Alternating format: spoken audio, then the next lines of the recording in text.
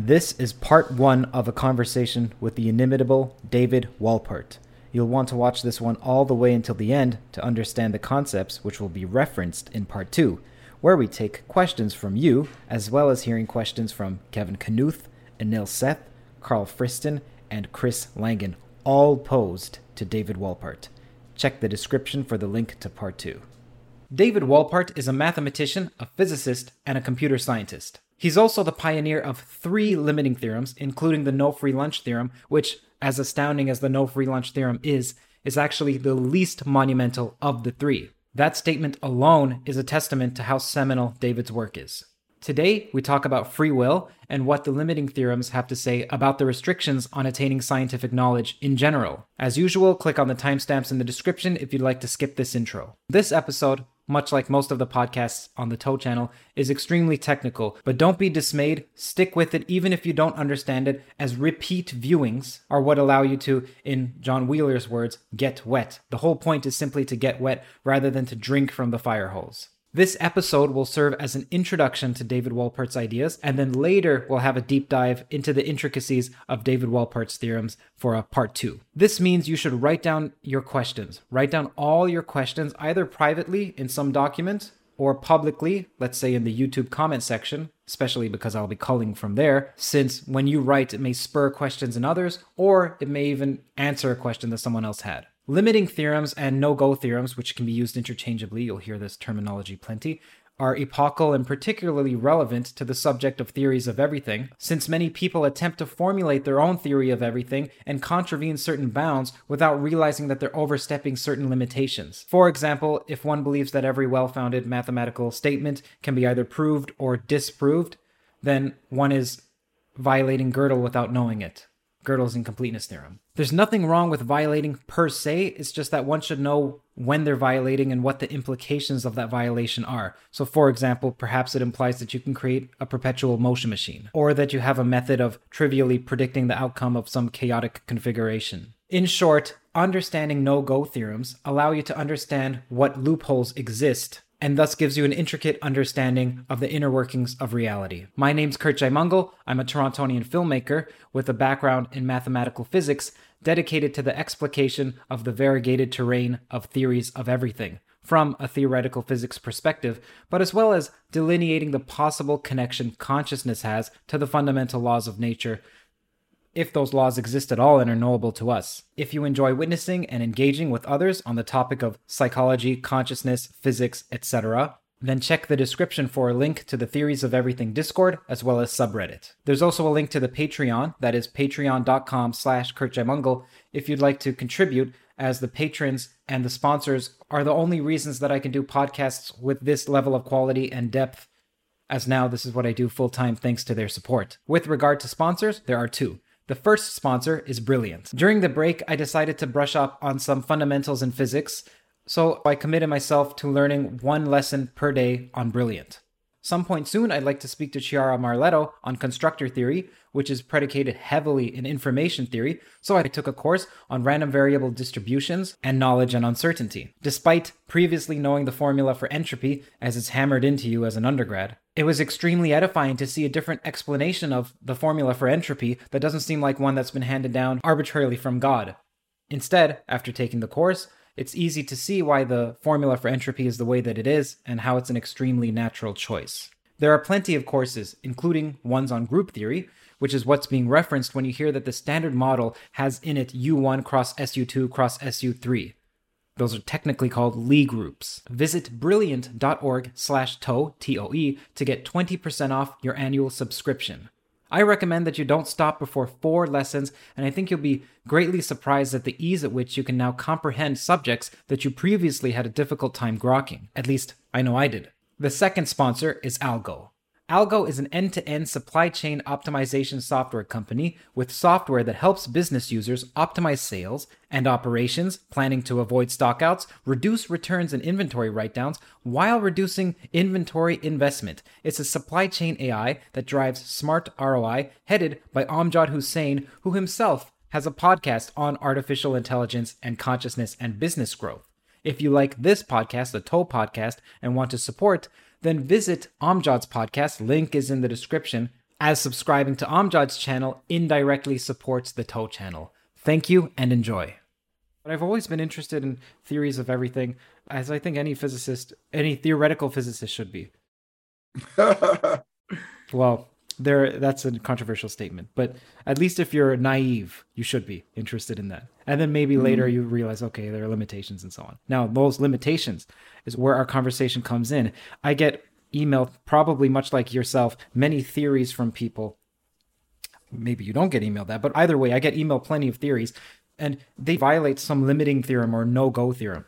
And they don't realize that they're doing this. So I thought, you know what? How about, while I'm on this journey to investigate the different theories of everything, how about we educate people on the different limiting theorems that exist? Now, you have 3, which is extremely rare. Most people would kill for 1.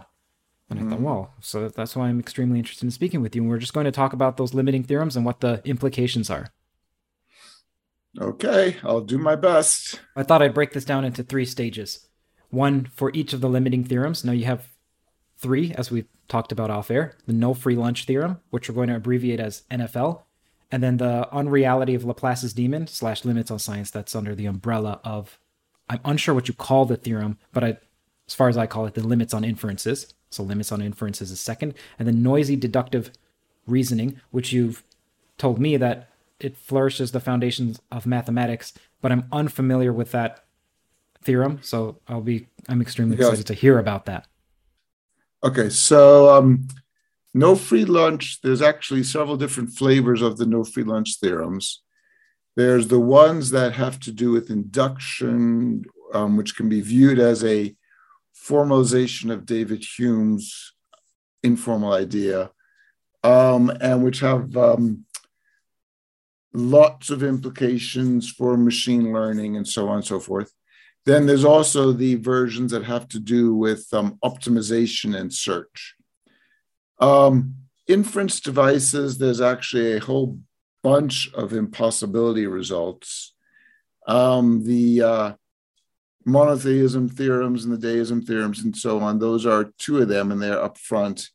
The noisy deductive reasoning, I wouldn't refer to that as impossibility or no-go theorems. That's very much work in progress. That's probably, it's on the frontmost burner of all those separate projects. What me and my collaborator David Kinney are doing there is instead trying to understand what the implications would be if we just pursued the time-honored tradition now in mathematics of weakening one of its foundation stones, let the edifice then crumble and relax into a somewhat different shape than we had known before, and try to say some things about that particular shape. So it's not so much a no-go theorem. You will not be able to invoke it when you get one of your email correspondence and say, oh, well, this violates the blah, blah. It's instead much more of a project that, in a certain sense, is even undermining the legitimacy of the others, in that it's saying, it's taking seriously the fact that in mathematical deduction, you are never, does not seem to be possible, and so let's now take it as an axiom rather than try to prove it or not, that you're ever actually 100% sure that every step in your proof is correct. And that's obviously true when people first come up with, say, a suggested solution to the Poincare conjecture or something like that. Or when Andy Wiles came up with his proofs that, among other things, established Fermat's theorem, it was very, very clear at the time that there was a non-zero probability that there was a mistake somewhere, that it was wrong. Mathematicians tend to treat these results as though they almost, for lack of a better word, undergo a phase transition, that after people have gone over them enough, that, yeah, now we're sure of them and we're going to treat them as 100% ironclad, holy writ.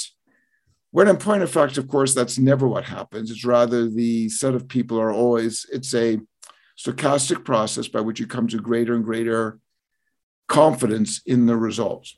May I interject? So, please. Sure. Do that as much as you possibly can. Otherwise, I have a tendency to open loop. Yeah. I'd like to make this clear for the audience. Generally, when a mathematician proves something, you don't go through what you may learn in a logic course, which is you state the axioms, then you have some rules of inference like modus ponens, and then you go, step 1 is this, step 2, step 3, step 4, step 5. That's actually extremely tedious even to prove the most simple theorems. Now, this can be done on a computer, so I don't think, Professor, you're talking about those. Actually, even then, because this is, for example, the proofs of the four-color map theorem, which is the first one that was done on a computer. It's actually a somewhat controversial issue in practicing mathematics as well as philosophy of mathematics. First of all, is it a proof if human beings can't understand it? But even more to the point, you now have to validate the actual code, the program that's being used, and that can never be done to 100%. So you can't ever quite, I don't think there's actually anybody has tried to formally have a no-go theorem that proves this, which is an interesting idea. But as a matter of practice, there's always some place that you need to simply say, well, it's been vetted, it's good enough, let's run with it and not scrutinize this anymore. Your operating system, computer programs, cosmic ray can hit a transistor and it can make a fluctuation. So you can think that's validated by a computer. Even then, you're not completely 100% sure. Now, what do mathematicians say in response to what you're saying? Because it's as if you're undermining the entire validity of their existence. Well, they say that very, very quickly you get to the situation where the probability that it's actually mistaken, the more it gets scrutinized, the lower that probability becomes. Formally, though? Because informally you can say that. Can you say, well, we believe with a 99.58% certainty in Fermat's last theorem's proof, for example? They never actually do that. This is all a matter of heuristics, the sociology of the field. So one of the ways of viewing the motivation for the noisy deductive reasoning stuff is that you can imagine trying to actually formalize that. Say there is a stochastic process. You can imagine just where we are what's called IID, so just independent, identically distributed, doing samples of so you can imagine a very, very simple model where here is a hypothesis, a proposed theorem, and that you are many times independently testing with a simple bit flip, is this actually true or not? And if you keep getting those flips that keep coming up saying true, and they're all independent, then according to many things like Bayesian reasoning and so on and so forth, it depends upon what are called your prior probabilities, what's called your posterior probability, that it actually is true given the data that it's been tested now 1,000 times, now 100,000 times, now 1,000,000 times. The probability that's wrong as the number of tests, the number of different people who have checked it over keeps growing, that probability of error shrinks as the number of checks grows. It's actually, you can make a very, very simple model where it's formally identical to the proposition that the sun will rise tomorrow. You personally, Kurt, have seen the sun rise, I don't know, a couple of thousand times. If we maybe squint in our definition of what it means for you personally to see it rise, we could allow you to pull upon social media or just general media and so on, and say it's even tens of thousands.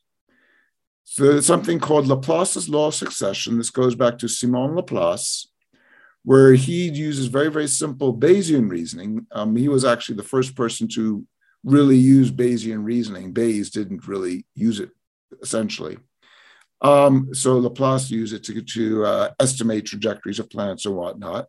But in any case, there's something called Laplace's law of succession, which says that if you have seen it rise 1,000 times and you've never seen it fail to rise, then under a very reasonable choice for what's called the prior probability, you would expect you would assign the expected chance of it rising tomorrow is 1,001 divided by 1,002.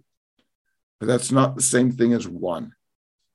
So you can build a very, very simple a model of what mathematicians are doing, which is that every time a new mathematician takes a new look at the proposed proof, that it's just like having the sun do another test of whether the sun's rising. And just like every time you see the sun rise from one day to the next, you get more and more confident that, yep, the sun will also rise tomorrow. Mathematicians, every time they do a new test of having somebody scrutinize it and coming up and saying, yep, looks legitimate to me, you can say that there's a greater probability that the next mathematician will come to that same conclusion. But in both cases, you'll never actually achieve a notion, anything like, whether you can even define it, as saying it is true 100%. And so you can build simple models of the mathematical process along those lines. And doing that, you can actually justify some common mathematics heuristics. Mathematical reasoners, for example, if you are still in the stage where you're trying to ascertain whether you think a proposition, a proposed theorem is true, if as a mathematician or as a theoretician in any field, if there are what you might view as multiple independent lines of reasoning, all of which say that that proposition is true, versus there only being one, when there's multiple independent ones, you are going to assign higher probability to being true than it not being true. That's as a matter of social practice. Humans do that. And by using this model of mathematical reasoning, you can actually say, guess what? That's actually formally justifiable using some of the rules of Bayesian reasoning. So one thing one can do is take this approach to what mathematicians actually do and actually establish that some of the heuristics that mathematicians engage in are actually legitimate. But where things become much more interesting to me, at least personally, is if you say along the spirit that, well, let's weaken the parallel line postulate and look, guess what comes out? Non-Euclidean geometry and all of its riches. Let's weaken the postulate of the continuum hypothesis, and guess what? What comes up is all different kinds of mathematical logics and so on and so forth. We can say, let's weaken the hypothesis that mathematics itself is in some sense external to humans, that humans are discovering it, and that it, mathematics, is ironclad with every step being following from a previous step in a deterministic manner. Instead, let's weaken that and assume that it's not just mathematicians who are stochastic processes, but in some sense, that which they are engaging with, mathematics itself, the underpinnings of our physical reality, if you are going to adopt a Max Tegmark's view of what physics is, that's just mathematics, that it itself is inherently a stochastic process. That the quadratic equation, it's not just human mathematicians whose confidence in the quadratic equation is never 100%, that actually the quadratic equation itself, if you're to adopt an almost Platonist view of mathematics, this external thing that humanity is trying to get its hands around, that it itself also is not 100% true, but is only squishy. What are the consequences? And that's what we're wrestling with in that body of work. So, Professor, you mentioned that you use the phrase for a reasonable choice of priors. So how does one... So here's what I'm thinking. The priors, in some sense, when you're doing Bayesian reasoning, it doesn't matter. What matters is that you update it in accordance to a certain model. So then you want your posteriors to be a certain amount. Let's say you want to be 99% certain of a certain fact. Is it not true that you can then change your priors? So let me figure out how to phrase this. You're spot on. The priors. Essentially, you can always change the priors to give you any posterior probability that you want. You can reverse the equation. And then okay. You're correct. And that's related to the no free lunch theorems. Another way of phrasing, this is why sociologically, Bayesian reasoning fell into very ill repute around the beginning of the 20th century. And that's why Fisher and other fellow travelers, they came up with things like hypothesis testing, confidence intervals, all that kind of stuff, what's called sampling theory statistics, became ascendant, and Bayesian reasoning fell into disrepute because people misused it by choosing priors that were leading to results that kept coming up wrong. And Bayesian reasoning is a matter of garbage in, garbage out. To push it even further, there is no way that anybody's even imagined that you can somehow prove what the priors are, what they should be, how you should reason. There are heuristics. People like to use what's called uninformative priors, what are called Jeffrey's priors. Ed Janes, in his book, The Logic of Science, and many of his, I use the phrase fellow travelers, they will try to say that your priors, that it behooves you to choose priors that accurately reflect the precise forms of ignorance that you have about a scenario. That's nice, seems reasonable. They've not proven that injunction. It's just they're taking it almost as a feature of good practice. One might dispute it, and even if one does not dispute it, it's only going to get you so far. There are many scenarios where just what you might mean by quantifying my ignorance as a prior is not at all clear. So we are, in a certain sense, the no-free lunch theorems are saying this by one way to view what are their contents is that if I have any particular reasoning algorithm, be it in, say, the machine learning algorithms or optimization algorithms, evolution itself, any of which is a search algorithm, and if I find that of my two algorithms, A and B, that for one set of priors, A outperforms B, so it's going to make more accurate predictions about whether the sun will rise tomorrow or what have you, that for there's always going to be just as many priors for which B beats A. Right. So Okay. it's a way of taking your intuition and not only quantifying your intuition, but also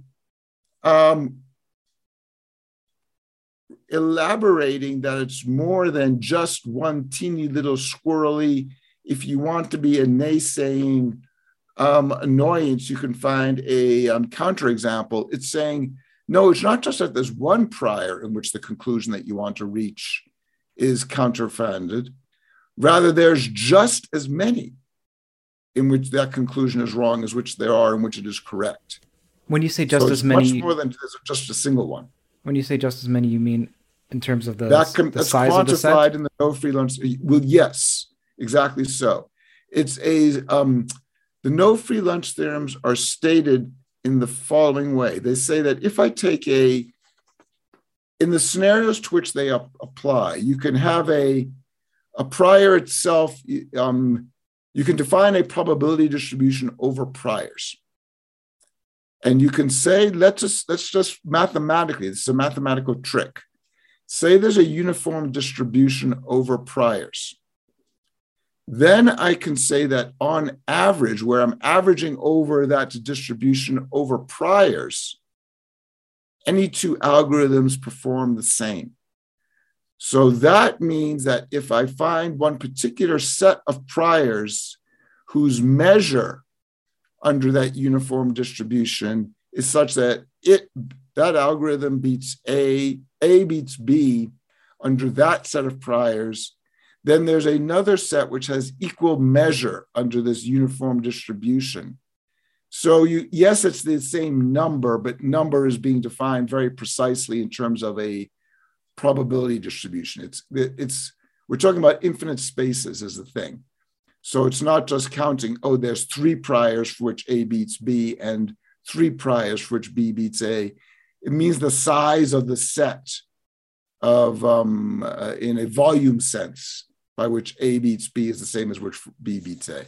I didn't know that your theorem had something to say about Bayesian reasoning, or it used Bayesian reasoning in it. Whenever I hear people speak about Bayesian reasoning, they hold it as this pinnacle of rational thinking, and generally people who like you mentioned in email, which we can remove this part, where you said there are certain people who try to sound as if they're extremely intellectual.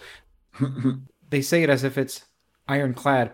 However, the process may be a rational process, but the outcome, you can reverse engineer your priors to give you whichever outcome you like. And I've always found that, so why is it that people keep stating, well, look, I'm a skeptic, I update my priors, I do so and so, yeah, and so therefore I've arrived at the correct result? I don't think that's the case, and I haven't heard anyone make a claim otherwise until now, right now, just extemporizing with you.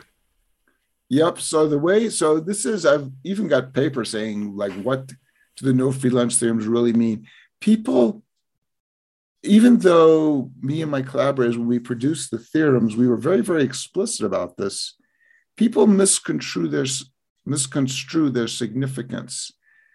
The simplest version of the no free lunch theorem says that if you have a uniform prior, then all algorithms perform the same.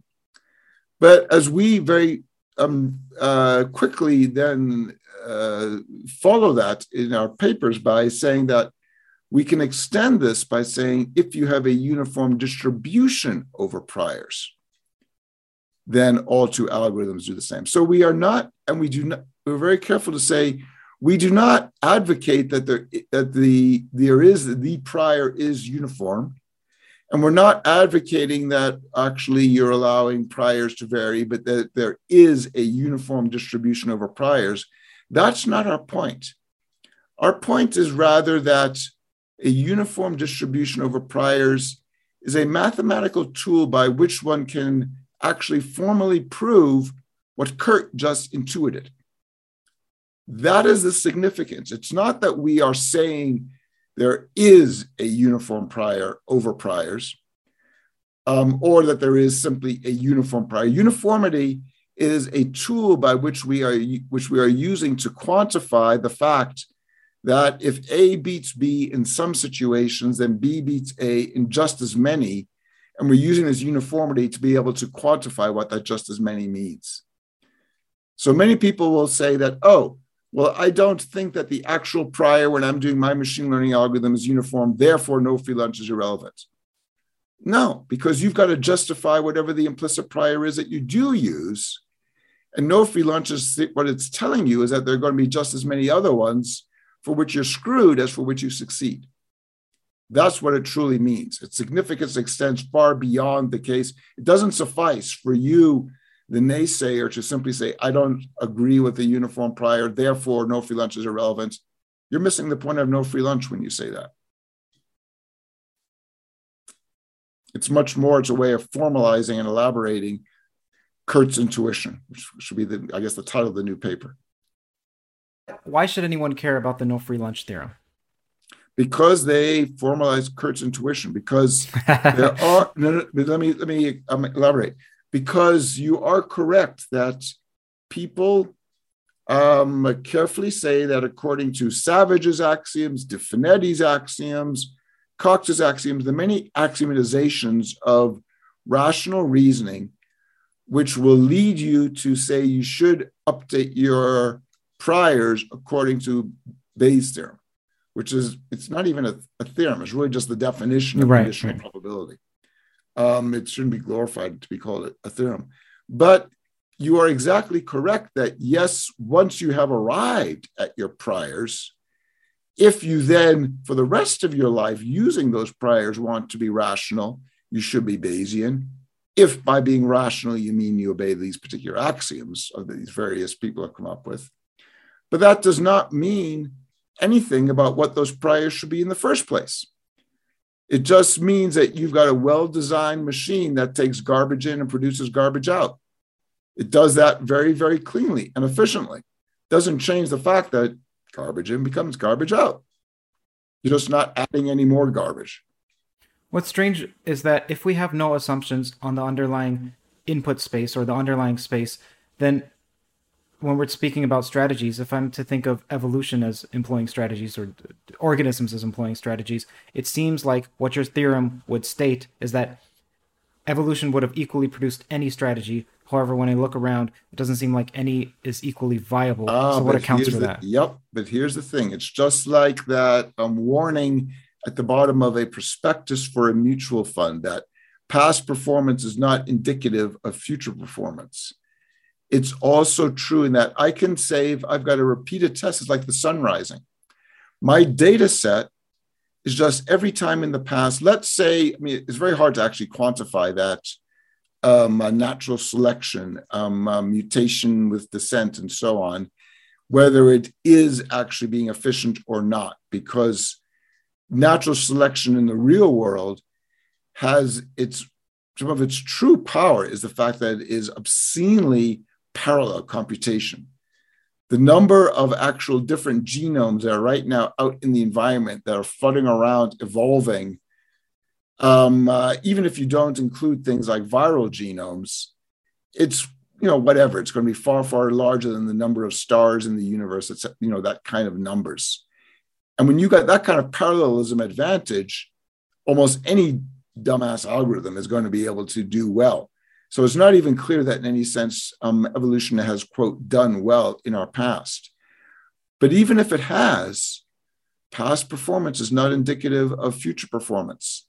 That's what no free lunch theorem is quantifying. All those, even if it were true, if you wanted to say, every time I ran the experiment, which can have a bit up or down, up means evolution did well in this situation, down means it did poorly. Even if I've run that experiment huge number of times, and each time I kept coming the result, evolution does well, evolution does well, evolution does well. No free lunch is saying that when we now extrapolate off training set to situations we have not seen before, anything can happen. And that's the crucial thing about no free lunch, is that it's not saying anything about situations you've already seen. It's saying things about what's called off training set, new situations. It's all about generalization. It's not about, if I memorize things and I know that what I've seen is never going to change, and I ask, and you are then asked, well, what is it that that you saw in that situation? Well, you answer and you're correct. Memorization is fine. The question is always generalization, to ask what is it that you will see. That's where probabilities come into play. That's where Bayesian reasoning comes into play. And that's where no free lunch comes into play. We're going to get to cross-validation in about maybe 5 minutes or so. And as I mentioned to you over email, I'm a philosophical person. I'm an introspective person. And I was wondering, with regard to the no free lunch theorem, does that imply that there's no optimal strategy for one's life? What I mean is, people, including myself, perhaps I'm mainly speaking about myself, have regret over the past and squandered opportunities, feeling like I didn't implement the optimal strategy. I haven't lived up to my potential. Now, is that a valid concern, or is your theorem nihilistic, where it doesn't matter what you do? It seems like it matters what people do. So it seems like there is something to be said about maximizing on one's potential, as ill-defined as that sounds. Hear that sound? That's the sweet sound of success with Shopify. Shopify is the all-encompassing commerce platform that's with you from the first flicker of an idea to the moment you realize you're running a global enterprise. Whether it's handcrafted jewelry or high-tech gadgets, Shopify supports you at every point of sale, both online and in person. They streamline the process with the internet's best converting checkout, making it 36% more effective than other leading platforms. There's also something called Shopify Magic, your AI-powered assistant that's like an all-star team member working tirelessly behind the scenes. What I find fascinating about Shopify is how it scales with your ambition. No matter how big you want to grow, Shopify gives you everything you need to take control and take your business to the next level. Join the ranks of businesses in 175 countries that have made Shopify the backbone of their commerce. Shopify, by the way, powers 10% of all e-commerce in the United States, including huge names like Allbirds, Rothy's, and Brooklinen. If you ever need help, their award-winning support is like having a mentor that's just a click away. Now, are you ready to start your own success story? Sign up for a $1 per month trial period at shopify.com/theories, all lowercase. Go to shopify.com/theories now to grow your business no matter what stage you're in. Shopify.com/theories.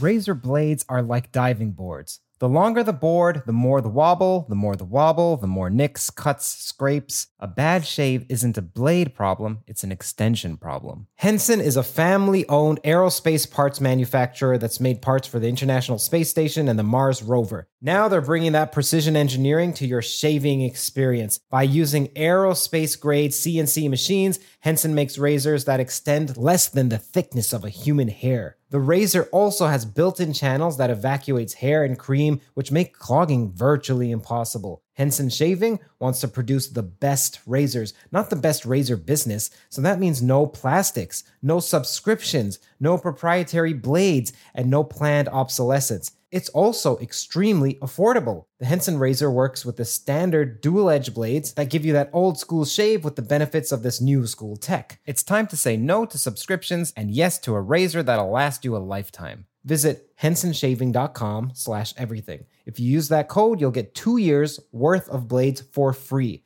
Just make sure to add them to the cart. Plus 100 free blades when you head to hensonshaving.com/everything and use the code everything. When I was younger, when I had just come up with the no free lunch theorems, in my scribblings to myself that concerned philosophical matters, I would have something that I eventually abbreviated as TP. And that was an abbreviation of the problem. And that referred to, given no free lunch, what in the world do I do? How old were you? Actually, my first intimations of the problem were as an undergrad before I formalized the no free lunch, when I was worrying over these things. I actually did not fall into despair. Perhaps I should have. Every time I walk across the street, I am behaving with my life on the line as though no free lunch were wrong. Every time I do anything. So I would say that in a certain sense, far more deeply than feelings of regret, no free lunch theorem has to do with how I tie my shoes. It's how do I even exist? And how do you act? How do you act? So I look at this and I say, okay, now what? And here's how to make it even worse. And another thing, I guess through my career, I'm not sure I've thought of myself this way, but I tend to have these no-go-ish kinds of bent of finding out. To me, it's one of the most glorious, I don't know, this almost sounds Buddhist. To me, it's one of the most glorious aspects of, I wouldn't even use the word existence. The more that I am squashed flat, the more that I am seen to be a teeny little restricted nothing, that to me is the height of beauty. That to me is the most sublime and enrapturing thing, to sit on your back in a meadow at night and to just look up and to try to project and realize all those stars are three-dimensionally configured. And just go through like a powers of 10 kind of a thing to try to fully appreciate my own insignificance, my own limitations. That to me is the most beautiful, liberating thing I can imagine. And these results all have that character to them, that they are in some sense, precisely because I am not even a gnat on the back of a fly, that produces a sense of joyful glee, almost like a boy. Or a child does, oh, I am liberated. I don't have to go to or whatever. But anyway, this is a preamble to another set of results that are along the same lines, really, which are what are sometimes referred to nowadays as the block model of cosmology. which is the following. So I had a paper that was published. I guess I was a grad student at the time at what was called the International Journal of Theoretical Physics, and called. So okay, there's various notions of what's called the arrow of time. There's one of them is the second law of thermodynamics. And another one is what is sometimes called the psychological arrow of time, the notion that it feels to us as though time is going forward. Paul Davies had a very nice book on this called The Arrow of Time in like 73, which is, it's not for popular audiences. It's very much for students of physics. But there is no such, when we talk about movement in space, we talk about position against time. To talk about movement in time, you would need to have two dimensions of time. We don't. The future and the past, this is the lesson of quantum mechanics, really, and of general relativity. They are just as real as the present. There is no physical variable that can actually distinguish these things from one another. Okay, but so why do we have the illusion that time seems to be moving forward? And it's actually can be drilled down to being a two-step process. First, notice that you as a human being, you have memory of your past, but you have none of your future. A more precise way of phrasing that is that you can retrodict what happened in the past more accurately than you can predict what will happen in the future. You then drill down and try to say, well, why might that be the case? And eventually you can actually make arguments which are only informal to this day that it's got to do with the second law of thermodynamics. But the reason I bring all this up is that in a certain sense, it's only worse because whenever you, Kurt, are making these arguments about what you've observed in your past and your memories and your regret, that's actually only retrodiction. You don't even know for sure that those things even happened. You only exist in the present or simultaneously in the present and all the futures with certainly no kind of a free will that you can somehow supervene into all this, supersede all of this and change the way it is. The book has been written. And you are simply a single page in the book, remembering the pages in the past as best you can and wondering about the pages in the future. That is all on top of no free lunch, the restrictions of inference devices, and so on and so forth. There's, even before you get to the sort of traditional concerns of metaphysics about what is reality, there are all these nuances that prevent you from actually, in a certain sense, even getting to be able to sit up and ask that question in the first place. It's a very, very strange thing, and I'm not sure how to actually deal with it. Okay, so we're going to talk about free will, which it sounds like what you just mentioned is against free will, yet you're one of the largest proponents of the existence of free will that I know of. So we'll talk about that soon, because I'm sure you're defining free will differently than the way most people think of it. Now, you also mentioned that this merriment that you have as an adult and perhaps even as a child is when you think about your insignificance. And just like you see people like Sabine Hossenfelder as intellectually posturing when they dismiss free will, when I hear people say what you just said, also Lawrence Krauss express a similar sentiment that, well, the more I think about my ephemeral nature, the more that I feel like there's meaning because there's a temporary nature to this. I see this as a form of rational posturing to show, like, look how much I don't need my importance. But I'll explain why, and then please push back. I just want to hear what your thoughts are on this. Because if one takes that argument seriously, well, look how limited our life is, and then that makes it more meaningful. Well, why don't you just kill your child? Make your child's life smaller. Is that not more meaningful?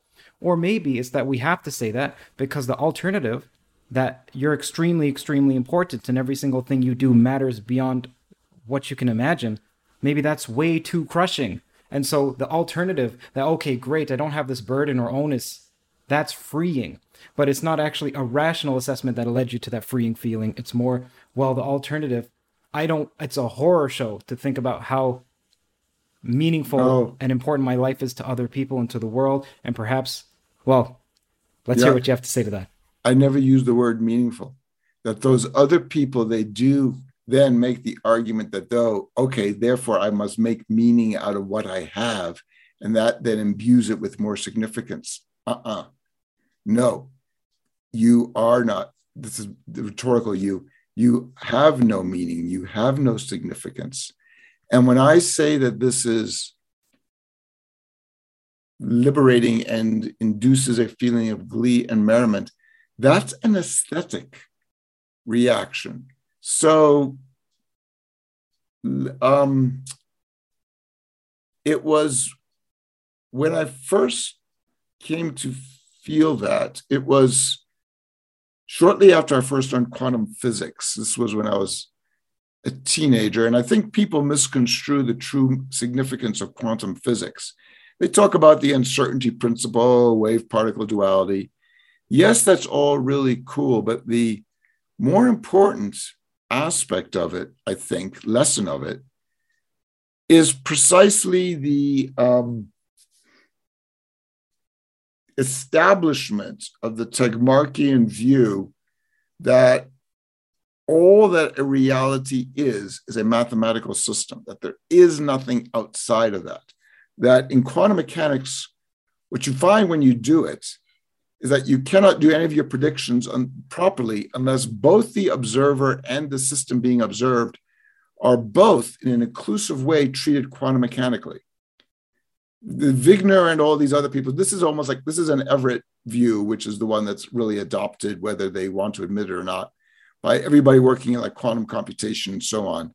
There is no external observer. Everything, Sean Carroll has, also is a effective proponent of this, that there is no external observer. You don't need to invoke something beyond just the mathematics itself to be able to give all phenomena that we can experimentally assess. Once you do that and you start to realize that, ultimately, one mathematics is just as legitimate as another one. So if a reality is just a body of mathematics, that means other bodies of mathematics are just as real as this one, as physical universes. In any case, it was contemplating that and the associated feelings of insignificance that this was an aesthetic response of mine.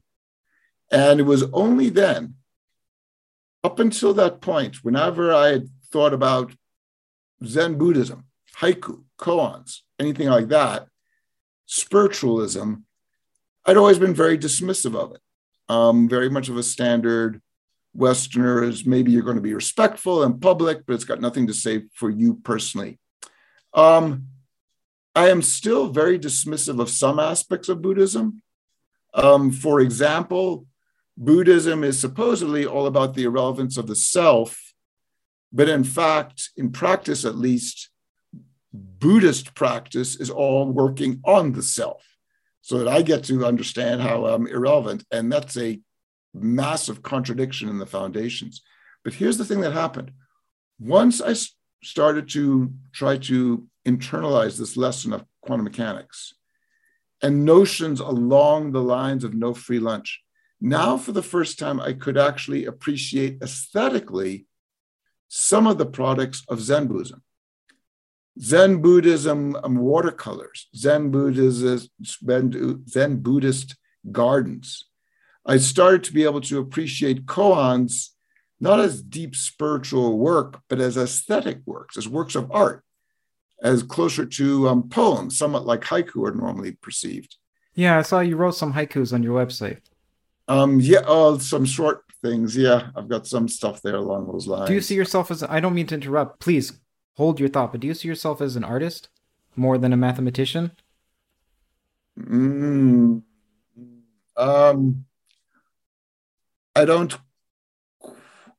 actually characterize myself that way. When I was younger, trying to figure out what I want to be when I grow up in a very practical, concrete sense, what I want to have as my major and so on, I would say things to myself like, I approach science as a philosopher. I approach philosophy as a mathematician. I approach math as an artist, things like that. That's interesting. Like an Ouroboros kind of a thing. I have no delusions that I am, well, okay, another kind of, this is interesting, this conversation is going much to sort of lessons of life kind of a thing. One of the tragedies I find of people's lives around me all the time, and what I very intensely, viciously am on the guard with, that I do not indulge in myself, is inflated views of your own abilities, your own worth, your own capabilities, what you are providing. This has got nothing to do with, oh, my beautiful insignificance. This is just, I've seen tragedies where people think that they have the capabilities to engage in something and they change how they're living their lives along those lines, and really know that was a misassessment of what they can do when they began. And therefore, there's frustrated expectations and so on and so forth. Yes, your reach must always exceed your grasp, etc. But if you're not really aware of what that grasp is in the first place, you're running a real large risk that you're going to be unsuccessful in that reach of yours. The reason I mention all that is I'm very aware of what my own limitations are. I personally do not view the material on my website as necessarily worthy of comparison to those of a real artist or poet. I don't view myself as actually all that smart as a scientist. There are many, I am aware of what my relative strengths are. But in terms of just raw IQ, that ain't one of them. There's people out there who are far smarter and who are far better as scientists in that sense. Well, you have a clever saying on your website that you're not intelligent enough to be a mathematician, nor careful enough to be an experimentalist. Is that correct? Yeah. That's from my website. Yep. Okay, now you were talking about how quantum physics allowed you to appreciate Zen koans. Mm-hmm. And then you're saying aesthetically and not spiritually necessarily, and I interrupted you. So do you mind finishing that thought? Yeah, so as I say, I don't think it's sometimes construed as a philosophy, and I think as a philosophy, Buddhism has nothing to say. I think it, like all religions, are just vacuous fables that humans come up with to try to comfort themselves against the big, vast expanse, which is what I actually, for whatever weird reasons in my psyche, I actually find so beautiful. It's most reasonable people react with screaming fear, and I think that's the basis of a lot of religion. You can also there's a lot of very interesting literature in the economics field, economics of religion. It's actually very, very interesting as a topic of study, what makes some religions succeed and other ones not. And of course, it goes back, many people have wondered about various evolutionary theories of why humans have religion. So construed as a religion, I view Buddhism, like the other ones, as at best epiphenomena, side effects of other processes that go on, and certainly do not have any legitimacy as philosophies concerning reality, whatever you might want reality to be. As bodies of aesthetics, as art, that is what I could suddenly appreciate when I started to understand quantum physics and no free lunch and so on. I don't know why. I've not really drilled down on this much, but somehow this is probably almost like a convergent evolution, that the evisceration of the notion of the worth of the self that I arrived at my processing based upon science induced the same kind of aesthetic reaction in me as the evisceration of self that Buddhists undergo for their reasons induced in them.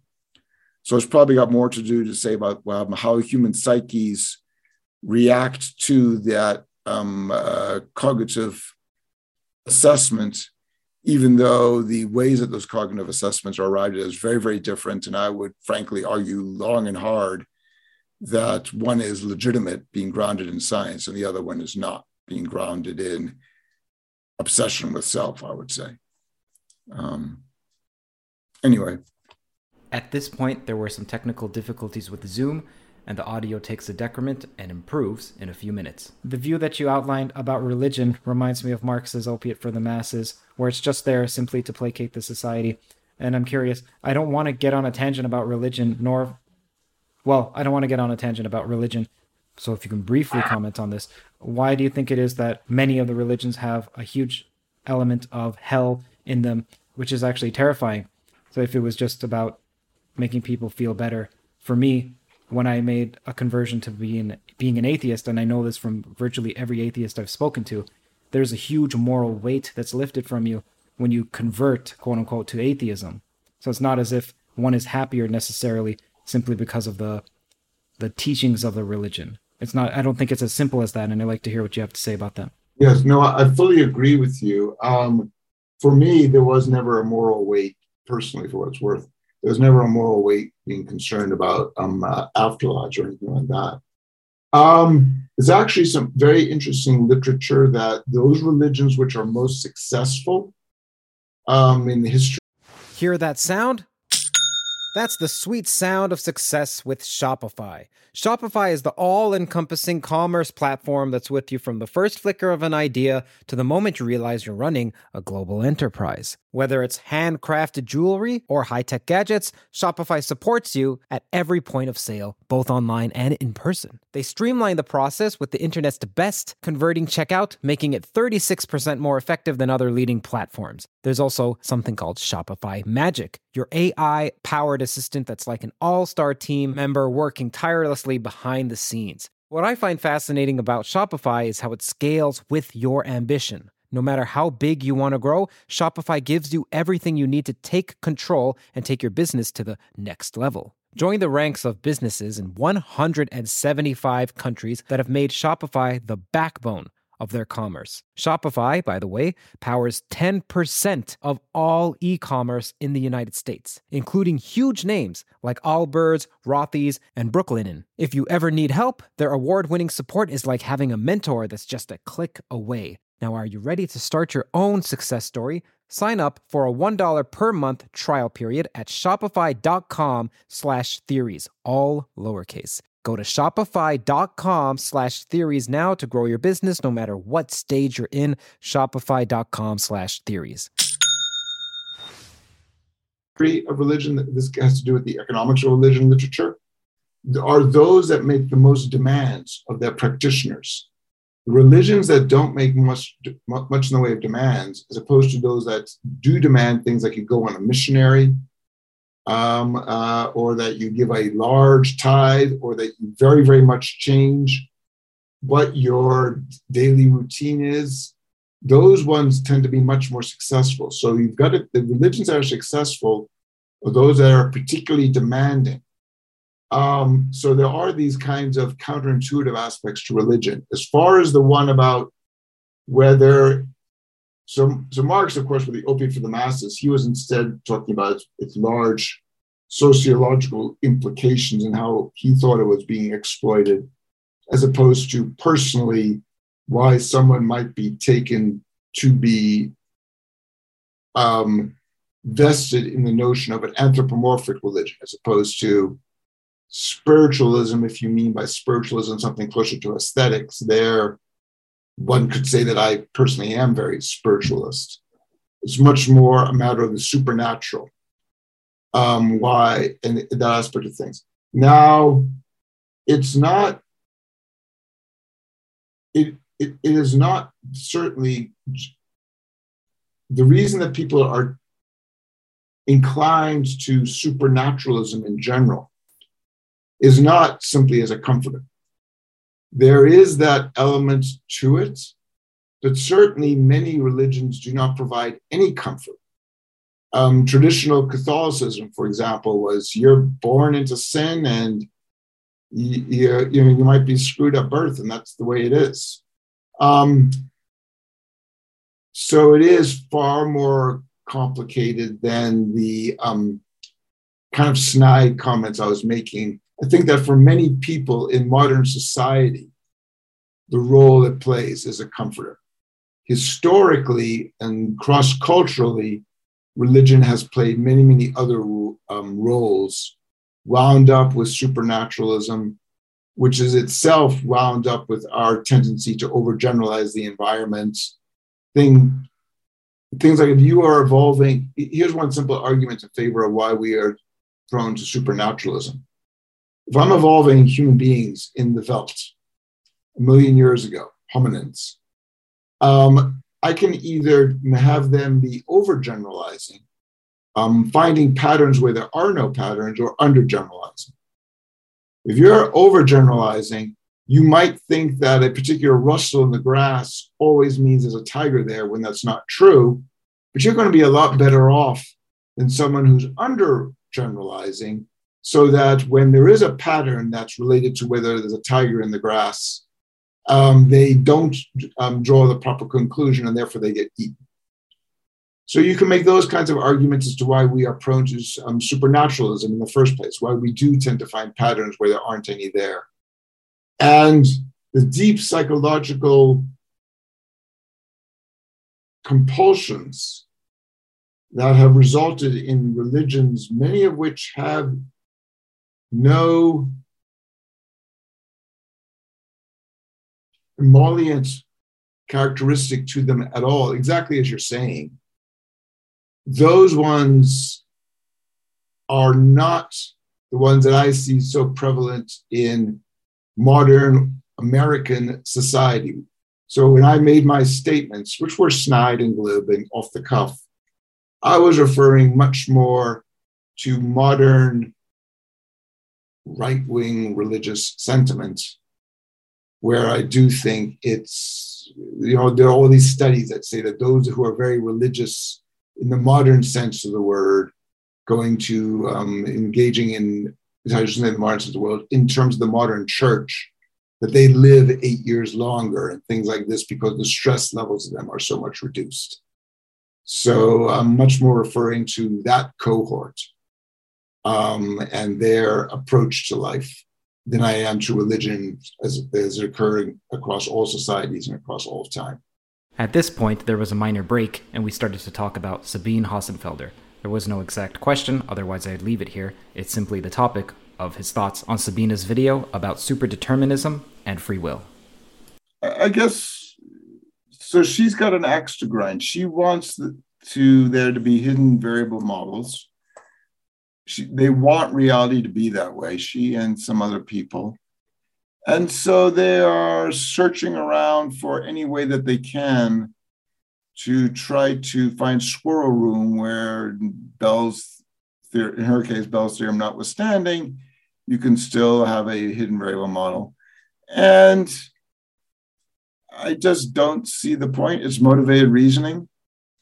And she says it's super free will.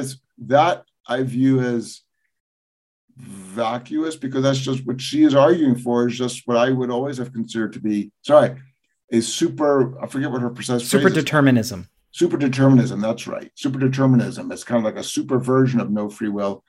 Superdeterminism is just what I had always understood to be standard physics straight out of the box. I'm not quite sure why she is trying to make a case, she and others, make a case that somehow something new. It's much more that what they are trying to. It's a strange thing. What physicists mean by free will, like in Conway's free will theorem and so on, it's kind of distorted from what the term is normally meant in the parlance of philosophers more generally. And anyway, as I say, I think it's motivated reasoning. How about we define free will, or you define free will, and then tell the audience what your inference theorems have to say about free will. You'll have to define free will and also define what your inference theorem is, and then what the inference theorem has to say about free will. Okay, so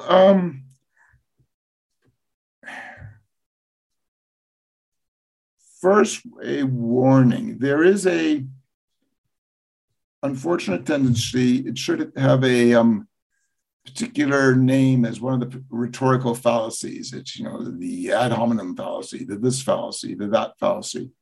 For people to take a term that's in very common use and is very controversial because of all these reasons, they want to establish that it's true. So they redefine it in a certain way that they can establish that it's true. That redefinition, all of the original reasons that it was so controversial, they are now defined out. And what you're left with is actually a very different kind of a concept.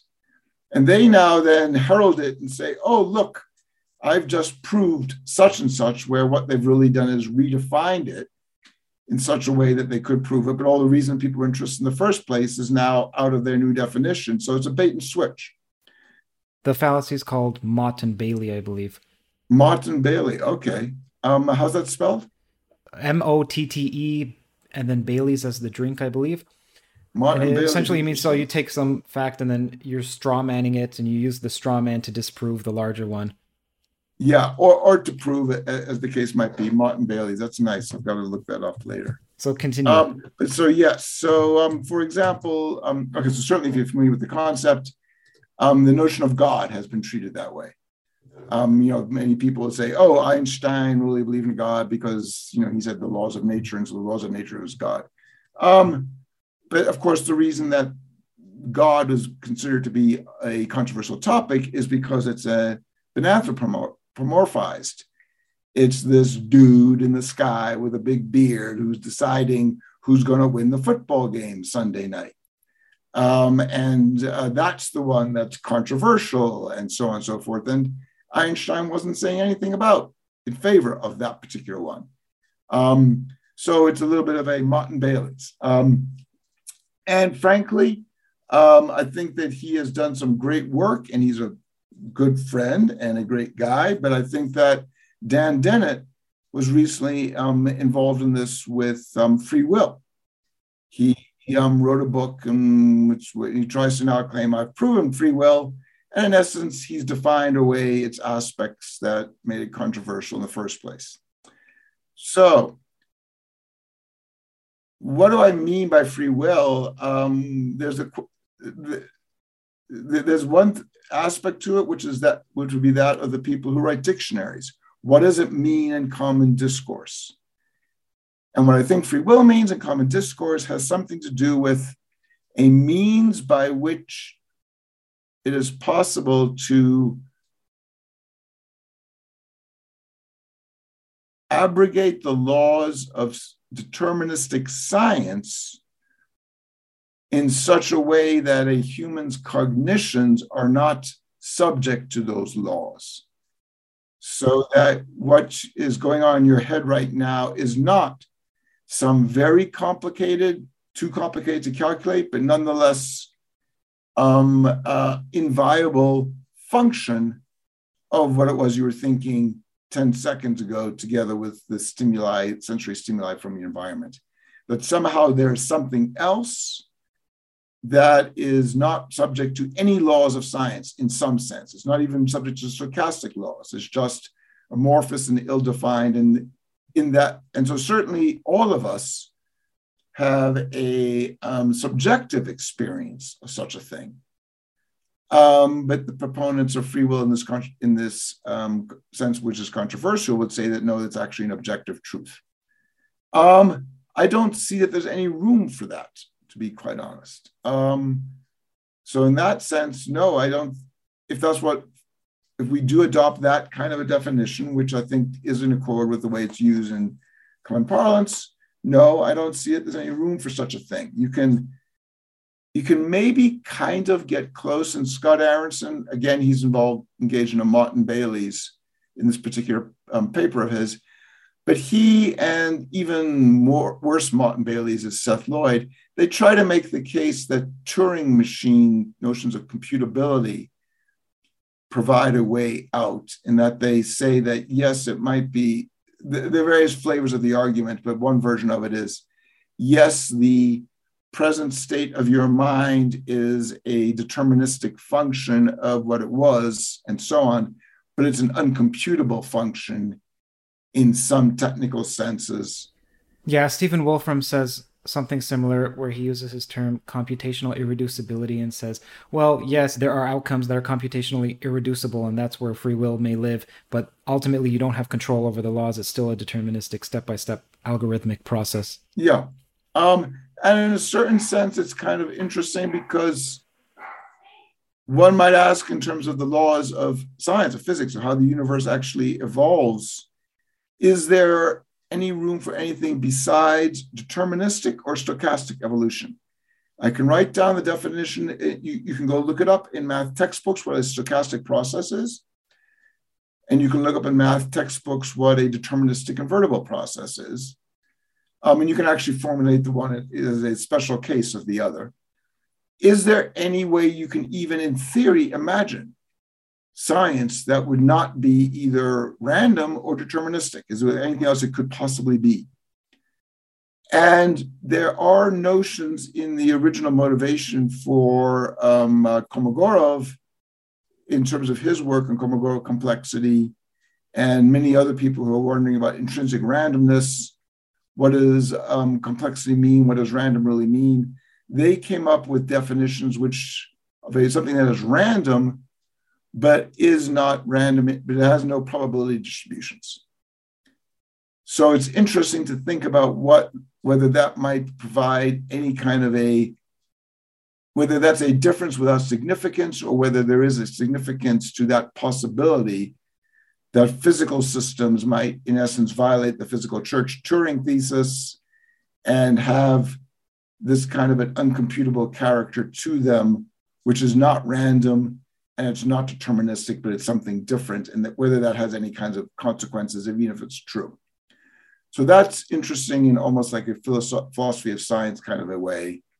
But it really is, I would say, irredeemably far from what people mean by free will to really say that it's relevant to the discussions that people have about what free will is. I think for them, for the vast majority, for what philosophers have meant by it for millennia, it's certainly nothing to do with Kolmogorov complexity and Turing machines and so on and so forth. It's simply the notion of this supernatural, in the literal sense of above nature, above the laws of nature, which is inherent in me and my soul, and I cannot even define it because it is something that's non-definable. And that allows for superseding of the laws of physics when it comes to my own brain. That's what is sometimes meant. I think that's most fully what is meant by people who are talking about free will, have been talking about it historically. And I almost view it as a non-starter. Okay, so to make a summary for the audience who just wants a clear answer, do we have free will or not? In that sense, I don't think it's even meaningful to say that we do. I don't see that you can, if you're almost, by that definition, one is almost defining free will to be something that's undefinable, and our end is supernatural. And I can't even almost react to that. If it's not definable, I can't say anything. And if it's not, and I don't see there as a room for any supernatural things in all notions of reality. Circling back to a previous theme, one of the things that I find most beautiful about our inconsequentiality is that the whole notion of consciousness, it's a post hoc fable that we cook up to try to give us the illusion that we're in control of our own brains. There's all these fascinating phenomena going back to like Ben Libet and so on, demonstrating that it's at least logically consistent, in fact, seems to be the case, that all the things that we think we're in control of, we're not in control in any meaningful sense of any of them. We're making up stories after the fact. Corpus callosum, severed people, going, that whole literature. It's fascinating that when you ask one half of a brain why the other half is doing what it is, that they cannot know. They confabulate. It's physically impossible, but they think that they do with complete conviction. The obvious next step is, how can I believe? what reason do I have for believing that my conviction that I'm in control is any more legitimate than that of the hemisphere that's convinced that it's in control? So let me steelman the opponent. So with regard to the supernatural, most religious people would say that there is no supernatural. Well, let's forget about most religious people. There is the view that there is no supernatural, even in the religious domain, that God operates by natural law. In fact, God is natural law. And then we may say, well, God is supposed to be a man in the sky, etc. However, that wasn't the case up until about 200 or 300 years ago. At least it wasn't the majority case. And mysticism, Christian mysticism in particular, was extremely rampant, where you can't define God. Attempts to do so are actually considered to be sinful, because any instantiation of God is going to not incorporate what God truly is. So God's left somewhat ill-defined, though we can communicate with it, maybe not in a propositional sense, like we write down words, maybe in a felt sense. Regardless, there's no supernatural, so whatever exists, whether they're ghosts or psychic phenomena, that's a natural phenomenon. It just isn't incorporated in the natural sciences currently. So there is no above nature. And I agree that this is what free will should be defined as. There's somehow us interacting with nature that is different than just the physical laws we know it. It's a metaphysical statement when we think that we have free will. And then you were saying, yeah, it would have to be supernatural because it's above the laws of physics.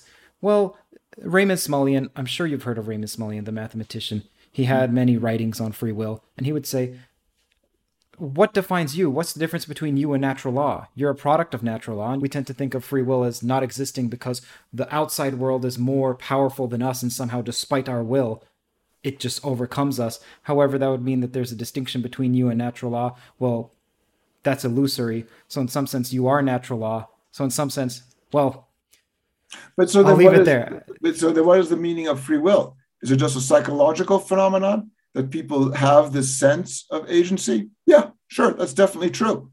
That half of a hemisphere thinks it's in control of the other one.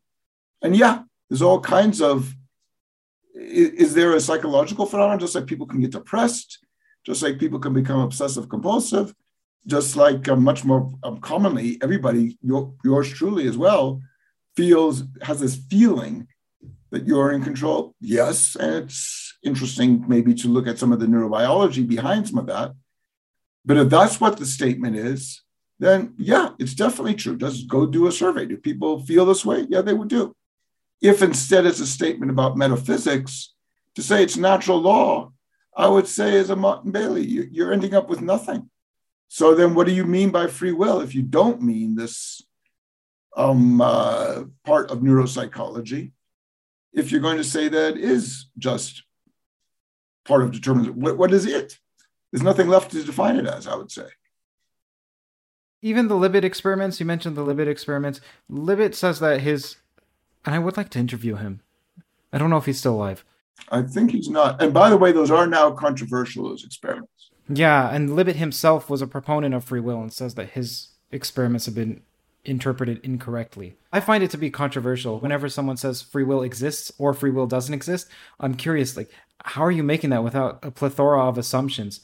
It's also a metaphysical claim. We both agree it's a metaphysical claim, and maybe you don't agree with this, but I don't think science makes metaphysical claims. I think science is an instrument, and if anything, it's instrumentalism. Here's what science is, just if-then statements. It says, if you do this, this happens. It doesn't say, behind this is an electron per se. It says our models indicate so-and-so, and when we do this, we get the result that we want.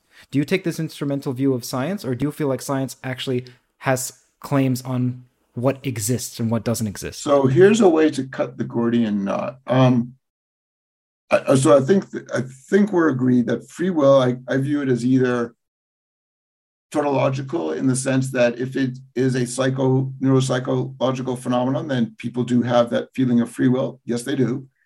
Just like people have a feeling of being happy or sad. And these are things that neurobiologists can put people into fMRI scanners and try to drill it down. If it is instead viewed as a metaphysical statement, then I don't know what it means. And that might, in fact, some people might define to be not as means, unless we try to go across some Turing computability and so on. Now, in terms of whether science has anything to say about metaphysics, What I mean is, does science ever make a claim to ontology? Instrumentalism or not. Yeah. I mean, it's a subtle thing. So instrumentalism, one way to interpret it, and like all names of schools in philosophy, it's got various flavors and proponents and so on. But it's the view that there is some ill-defined reality out there which produces effects on our experimental apparatuses. And what science is a way of trying to actually relate the patterns in those effects in our apparatuses and maybe make predictions about other patterns we might see in future apparatuses without saying anything about this underlying physical reality. That an electron is a construct for describing these patterns, and there is some other external reality out there that it does. The word electron is not necessarily relevant to it at all. And certainly, since science in its current instantiation is progressing, it could not make any claim that it is reality. But here's a different perspective, which is implicit in what's called ontic structural realism, also in some of Max Tegmark's more careful work, and like his Annals of Physics paper, and so on, rather than his pop work, and which also underlies some of the ways that my collaborator and I have been pushing the formalism in noisy deterministic reasoning. Which also relates to what I was talking about before, the problem and so on. Here is a very simple, not that simple, but here is a hypothesized mathematics, which in one fell swoop explains away all of the conundrums of philosophy together with science. And here it is. It's only mathematics all the way down. That there is no external reality. Everything is just a mathematical system. And that one mathematical system is in fact just as legitimate, just as real as any other one. It's that the reason a chess piece on a chessboard feels the laws of chess to be real rather than the laws of checkers is simply because it's happening to right now be viewed as a token in a game of chess, but it could just as easily be in a game of checkers. From that perspective, then, there is a mathematical system which would have as some of its equations human beings looking out at experimental universes around them and noticing patterns which might be approximations in some sense or not of this underlying mathematics, but underlying it all is just that mathematics. So it's somewhat stepping to the side of saying there is no, it's a single monolithic edifice that explains both philosophies, humans, our instruments, the patterns, and underlying reality. It's all just one single thing. And there is no room for anything else. It is informed by science, but it is not actually somehow something that is proven by science. You know how you said that you're unsure what it means for free will to have the metaphysical notion of free will? What the heck does that mean? I'm unsure what it means that mathematics is the ultimate reality. I don't understand Max Tegmark's ideas. And I'm also unsure if you're claiming that you like those ideas and that's the one that you see as fitting reality most. I view it as, in one fell swoop, solving. Well, it doesn't completely solve the conundrums because, for example, the laws of mathematics, Gödel's incompleteness theorem says there is no ultimate unviable consistency in the laws of mathematics themselves. So, Hear that sound? That's the sweet sound of success with Shopify. Shopify is the all-encompassing commerce platform that's with you from the first flicker of an idea to the moment you realize you're running a global enterprise. Whether it's handcrafted jewelry or high-tech gadgets, Shopify supports you at every point of sale, both online and in person. They streamline the process with the internet's best converting checkout, making it 36% more effective than other leading platforms. There's also something called Shopify Magic, your AI-powered assistant that's like an all-star team member working tirelessly behind the scenes. What I find fascinating about Shopify is how it scales with your ambition. No matter how big you want to grow, Shopify gives you everything you need to take control and take your business to the next level. Join the ranks of businesses in 175 countries that have made Shopify the backbone of their commerce. Shopify, by the way, powers 10% of all e-commerce in the United States, including huge names like Allbirds, Rothy's, and Brooklinen. If you ever need help, their award-winning support is like having a mentor that's just a click away. Now, are you ready to start your own success story? Sign up for a $1 per month trial period at shopify.com/theories, all lowercase. Go to shopify.com/theories now to grow your business no matter what stage you're in. Shopify.com/theories. It eats its own tail. And if one then says noisy deductive reasoning, you then get an even worse evisceration of the foundations of that statement that all is mathematics. It disappears. What do you mean? There's no such thing as a mathematics. But here's the sense in which, so those are extra extensions of the underlying first concept, which are very, very important. But before getting to them, before invoking Gödel and so on, I view ontic structural realism, Tegmark's elaborations, as explaining it all in the sense of quantum physics. That you, Kurt, are part of a wave function that involves the screen you're looking at and everything else. It's the wave function of the universe. And all aspects of your neurobiology and therefore your subjective notion of free will, all aspects of your scrutinizing the results of experiments involving what in your lab notebook is called an electron, all of that is arriving as simply solutions to Schrodinger's equation. And that there is nothing else besides that. There is no underlying concrete reality that your mathematics is describing. It suffices to just dispense with it. You don't need that concrete reality. All is mathematics. It is not the mathematics we currently have in our textbooks.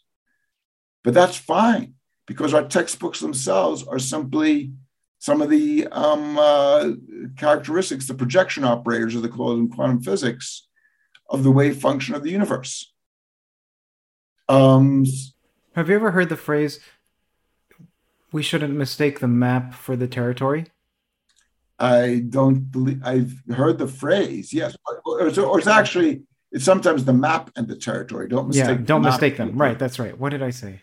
You said the math and the territory. No, I meant the map. If I misspoke. That. Yeah, the map and the territory. Because in that case, there's stuff that's not in the map that is in the territory, and you can experimentally ascertain that. This point is that the map that we currently have is not the ultimate map. But the ultimate map, so to speak, the Ur map, has in it, this is almost like a Borgesian kind of a image that's coming to the fore here. It's got in it, as a little small part of it, some people looking at their own little cartoon maps of the full map. And that is all that the territory is. The territory is itself a map. We have a map which should not be mistaken for the map that is the territory. How do we know? How do we know that all is math? We don't. I remember, I was very, very careful the way to phrase this, that one perspective which is consistent and simple, it doesn't invoke unseens, as since going back to Kant at least, Western philosophy has been prone to doing, or Plato for that matter with his Platonic ideals. it doesn't invoke all those unseens because it's pointing out that ultimately it's by flipping the perspective to say that we are phenomena generated by it, rather than it is something external to us that we are trying to understand. It's a flip of the perspective. You start with the it, and we are manifestations of it, projection operators, as they call it in physics, of little pieces of the it, rather than starting from ourselves in almost a Copernican, pre-Copernican view of the Earth as the center. We are the center, trying to infer the outside territory. No, we are ourselves just one small little map in this much bigger map. And from that perspective, you don't need anything outside, and everything is explained. All of these conundrums, no free lunch. How does that allow me to even get going? Yep, you're correct, little boy, that no free lunch doesn't allow you personally to get going. But that doesn't change the fact that here is a way I'm not even sure what you would call it. It's not saying it's a reality. It's not saying it's a hypothesis. It's just a edifice of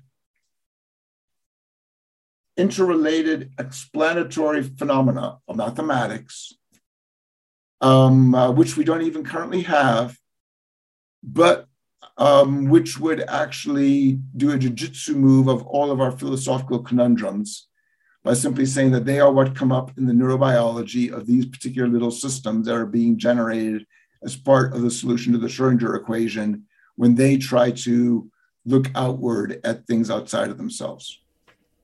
Sir, how would you respond to my thought, which is, it sounds like we have quantities, and then we say, well, all that exists are these quantities, and not everything is quantitative. However, it seems to, that's what I mean when I say that.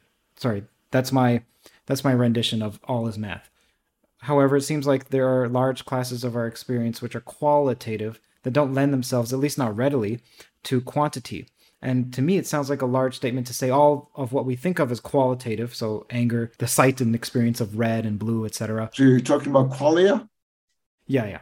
Not everything lends itself to a quantitative analysis. Okay, but are you specifically talking about like Chalmers and these people, their notion of what they call qualia? Sure. So I view that conundrum as ultimately vacuous. We think that we feel something.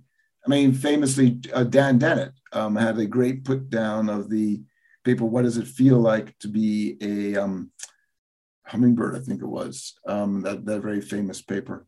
Dennett eviscerates it. But ultimately, the question, what is it? I don't see if there's any room for that question any more than there's any room for our belief, for one hemisphere's belief that's in control of the other one. That belief is wrong. It is demonstrably wrong. Neurobiology can presumably, in some future incarnation, explain why that hemisphere would come to that conclusion after first neurobiology has to even figure out what it means to say that a particular piece of brain tissue is coming to a conclusion or not. But it is wrong. It is got nothing to do with reality, that qualitative experience of that hemisphere being in control. No, it's not. But we can now expect this future incarnation of neurobiology would be able to explain all aspects, whatever question you might ask of that subjective experience, it would be able to provide the answer. That there's not necessarily any room for anything else. You said this is yet to be demonstrated. You see this as reasonable. Yes, neurobiology has not done this by a long shot. But I'm just saying that what's consistent with everything that we now know, with everything that we can think of, would be consistent with math. I find it. Let me tell you my thoughts quickly. I'm sorry to interject. Mm-hmm. When it comes to neurobiology, and then we have neural correlates of certain qualitative experiences, and then you can say those correlates are quantitative. So we found an association between the quantitative and the qualitative. So therefore, the qualitative ultimately reduces to the quantitative. Those ultimately rely on many reports of subjective experiences. So for example, I'll have to tell you maybe 50 times, I'm thinking of my mother, before you can find the mother neuron if such a pattern exists. But you get what I'm saying. We can pretend that it does. So that means that it relies so heavily on the subjective experience and repeated subjective experiences that don't replicate between brains. So you'll have to take it. So it varies between individuals. And then I what we're doing is... I flip the question on you. I wouldn't even say these are claims. My statements do not have to do with current neurobiology or even necessarily that neurobiology will get there. It's much more the following. It's a challenge to you. If, in fact, there is something inherent about the subjective that it would not be reducible to mathematical properties, given, especially in light of the Ben-Libet experiments, the split brain, and all the other related zombie within kind of phenomena, how could one even speak about it without reducing it to being a mathematical thing? What is even it? How can we even say anything? How can we have a discussion unless it's going to be defined precisely? And I don't know how to define something precisely without defining it precisely. It's a challenge. How do you, other than sitting around, rather than having an aesthetic experience, which we can have, how do we actually engage in it in a reasoning manner without actually giving it a definition that can be reasoned about? And I don't know how to do, and I just view mathematics as essentially the body of all that we can, all reasoning that we can do. I don't see what else it could be, how we could even have a discussion about it. Let's have fun here. When you're saying that you don't know how we can speak unless we define our words precisely, well, it seems as though people have gotten by for thousands of years without the invention of mathematics or formal systems, etc. And they've had some communication. And then when it comes to, but I'm not saying you and I can speak about viewing art. For example, right now you've got a guitar back there. I presume that you play. I don't, wish I could, but I could imagine that we could have an interaction concerning music. And if in a different life, where those particular regrets, returning to a previous theme, did not exist in me, I might be able to have some facility on, and we could duet, we could jam together, or whatnot. That would be us communicating. It would all be legitimate. It would be valid.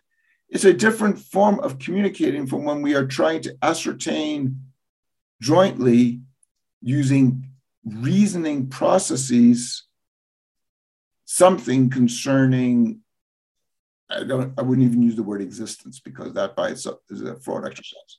But so it's a different realm of discourse. You and I can very definitely talk about what does it feel like to experience beautiful music? What does it feel like to, Red is a simple-minded one, but to experience beautiful art? I have often described how, to me, I have been ambushed in my life by paintings. Turn a corner in a gallery or a museum, and literally the phrase that keeps coming to my mind, I keep repeating, is I'm being ambushed. I am just knocked flat. Wait, what do you mean? I'm stunned by it. It's a physical reaction by that actual painting.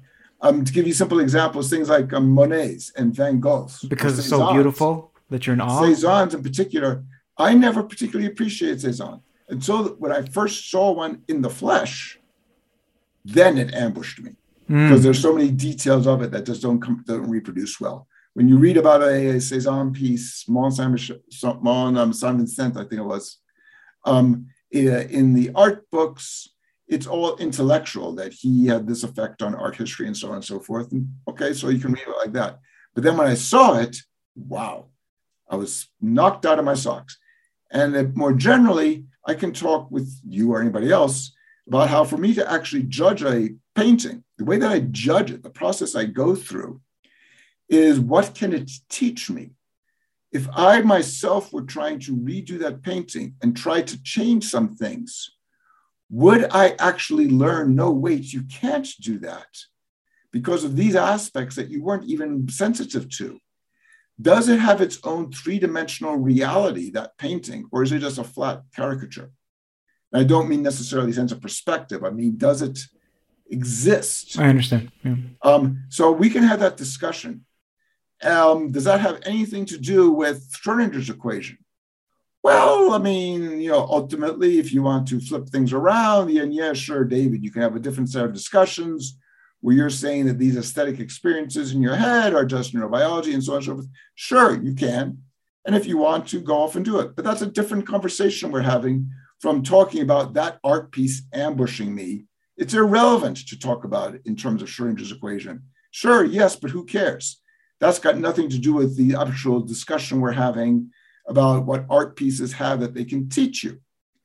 Conversely, though, if I am instead in a different mood, I've woken up on a different side of the bed, and I'm discussing philosophy, formal reasoning, what is the ultimate nature of reality, then all of the other stuff about being ambushed, the question gets reduced to, is all of that, in theory at least, explainable, or is there something there that is not even in theory explainable as being as an epiphenomenon, an effect of mathematical Schrodinger's equation? It's a completely different way of engaging with the same subject domain. And what I'm saying is that when I'm over there wearing my metaphysics hat, if I'm just going to push metaphysics to be what I personally, David Wolpert, I'm interested in, which is all the way down the road reasoning. Yeah, I see. Okay, I see. So let me put it like this. It sounds like what you're saying is if one is making a claim that your brain, David, that you have some free will and it supervenes the laws of physics. Sorry, it doesn't so physics supervenes on that your free will somehow determines the laws of physics, at least momentarily enough for a neuron to fire differently. And so therefore you have free will. So your free will has some ontological status. And then you're saying, well, okay, where along the chain from electrons to cells to neurons to, well, a neuron is this type of cell, to the whole brain configuration, to your behavior, where on that chain was physical law broken? Because you can look at any given one of those chains and you can say, well, look, there's no violation of physical law. And so if the nebulous person is making the claim about some nebulous concept like free will, you'd better show me where it comes in. So far, the laws of physics are not violated at any level as far as we've examined it. Is that what you're saying? Essentially, yeah. As opposed to, do I have a feeling of free will? Yes, I do. Okay, now what I would say to that is, I'd still say that we don't know. And I don't think you're making the claim that you know either. So I don't think that we're speaking differently. Let me put a bit of a monkey wrench. So when we look and we examine at any one of these features, so we look at, let's say, the electron bound with a proton, we say there are no laws of physics being violated here. This is all explainable with what we have currently as our models. Or at least we have the idea that some other model may exist in the future. And then cells and so on and so on. It's as if you're looking individually at small parts, but still the counterclaim could be that you show me that the laws of physics are obeyed for someone making a decision across the whole spectrum and not looking at it individually across different people in different circumstances and saying, here it's not violated. It would be almost as if what you're doing is looking at a small billiard ball bouncing around in a small environment saying, there's no time here, there's no time here, there's no time here. But yet you're saying that there's time at the higher level? Well, there can be emergent. I mean, Phil Anderson's more is different. You can have laws. I mean, that's what condensed matter physics is all about. Parisi just won, the Nobel Prize for spin glass models, which is thermodynamic limit, an infinite number phenomena that arise, strictly speaking, only when you have an infinite number of these interactive particles. But it's all being governed by mathematics. And so you're correct. I'm not saying that I now, and maybe not humanity ever, would even be able to fill in all those steps. I'm saying that there is a consistent picture in which those steps are part of a mathematics, which may forevermore be beyond humans. But I'm then going a little bit further and saying,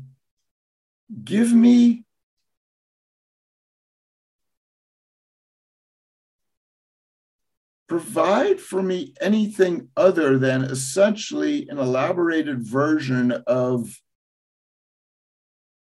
describing the experience that you have when looking at a beautiful painting, something that is not mathematics. I don't even see what one could call free will, other than, I just don't even understand what else there could be besides mathematics and then aesthetics. I don't see that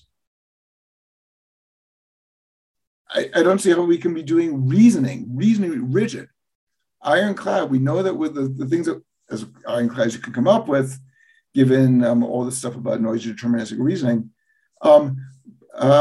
deductive reasoning, but how we can actually come to any kinds of conclusions if we're not using logic. Let me say that second order logic. I mean, that's part of mathematics. Second order logic is part of mathematics. And I don't see how we can, if we can't even define the terms in something like what is called in mathematical logic a language, where you've got an associated set of axioms and so on and so forth, I don't even see how we can be speaking about it in those terms. I don't see what philosophy can be if it's not that. I see. When we were talking about how some of these philosophical claims are volutinous, they're bleary, they're opaque, dubious, you don't know what the heck it means because they're speaking ambiguously. And then you're saying, well, I don't know what it means. I understand what mathematics would mean if mathematics was fundamental. For me, please help clarify for me, what the heck does that mean? Because to me, that's just equally, I can understand the statement that mathematics describes what we've seen so far. But then to say that mathematics is what we've seen so far, I don't understand what that is. What is the mathematics? And then when we say it's a rule, what is a rule? We can play that game. So can you help me understand the ontology?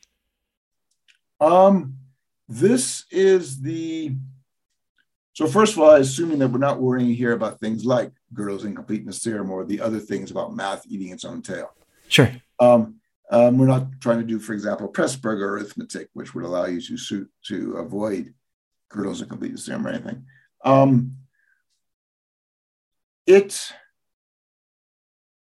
That's one of the things that I find so a deep flaw or attribute in me is that the more I can be smashed on my ass by the universe, realizing that I have been misconstruing my limitations for being those of the universe, the more I feel I'm making progress, the more that's my aesthetic acme. I don't think I can answer your question. And that to me, and I understand your question and feel your question. And the fact that I cannot answer it to me is a beautiful, stunning illustration of the fact that the deficiency is in me. It's a feature, not a bug? It's a feature, not a bug. Yep. Things like, I don't know how much you know about algorithmic information complexities. I have a question about that. I would like to get to that later. Some of algorithmic information complexity, I view it as the only true philosophy, metaphysics, and by far the deepest that we've ever come across. Gödel his result was one of the most important philosophical results, precisely because, to my thinking, aesthetically, because it was a incontrovertible demonstration of how all that we were so sure, we all thought the same as David Hilbert did, and we were wrong.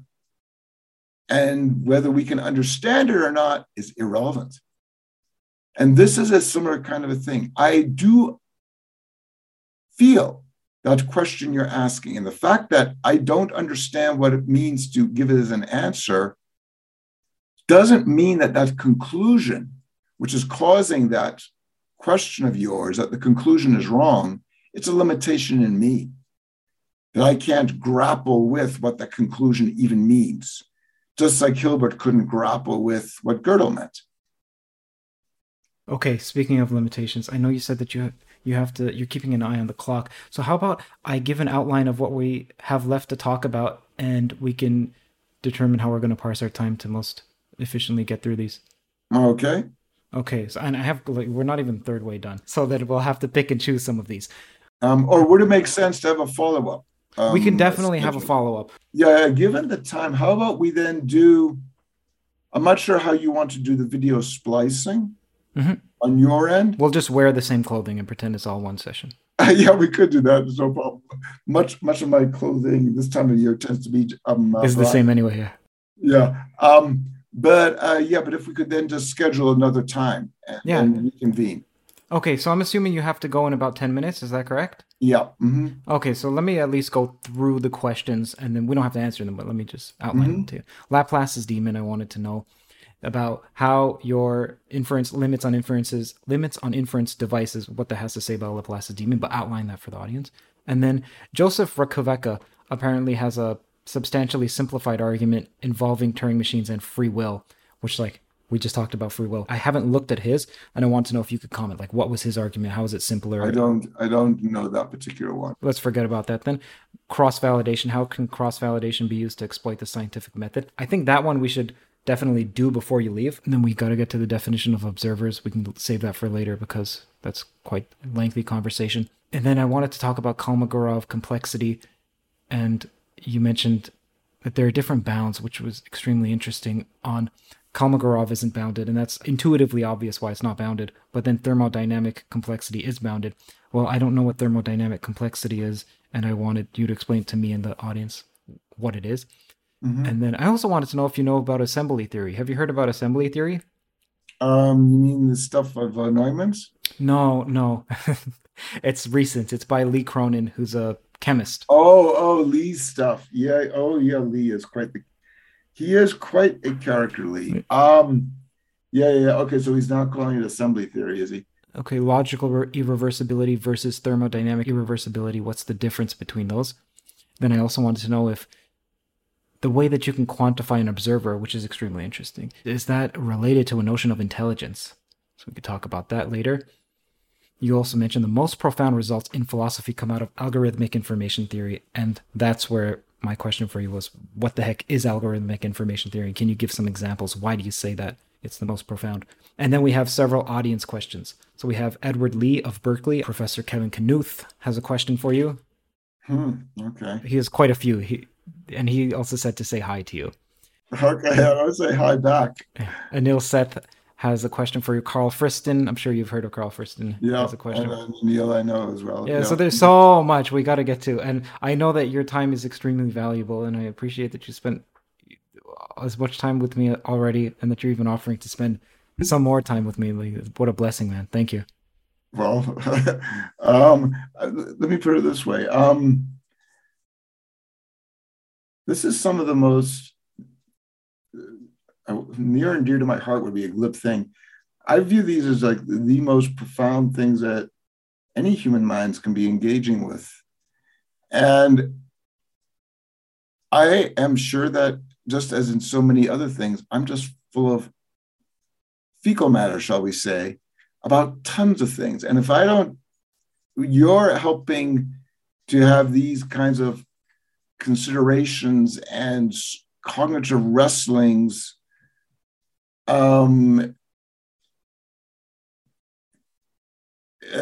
conveyed out to a broader set of people who can join this mosh pit of wrestling with these things, the more the better.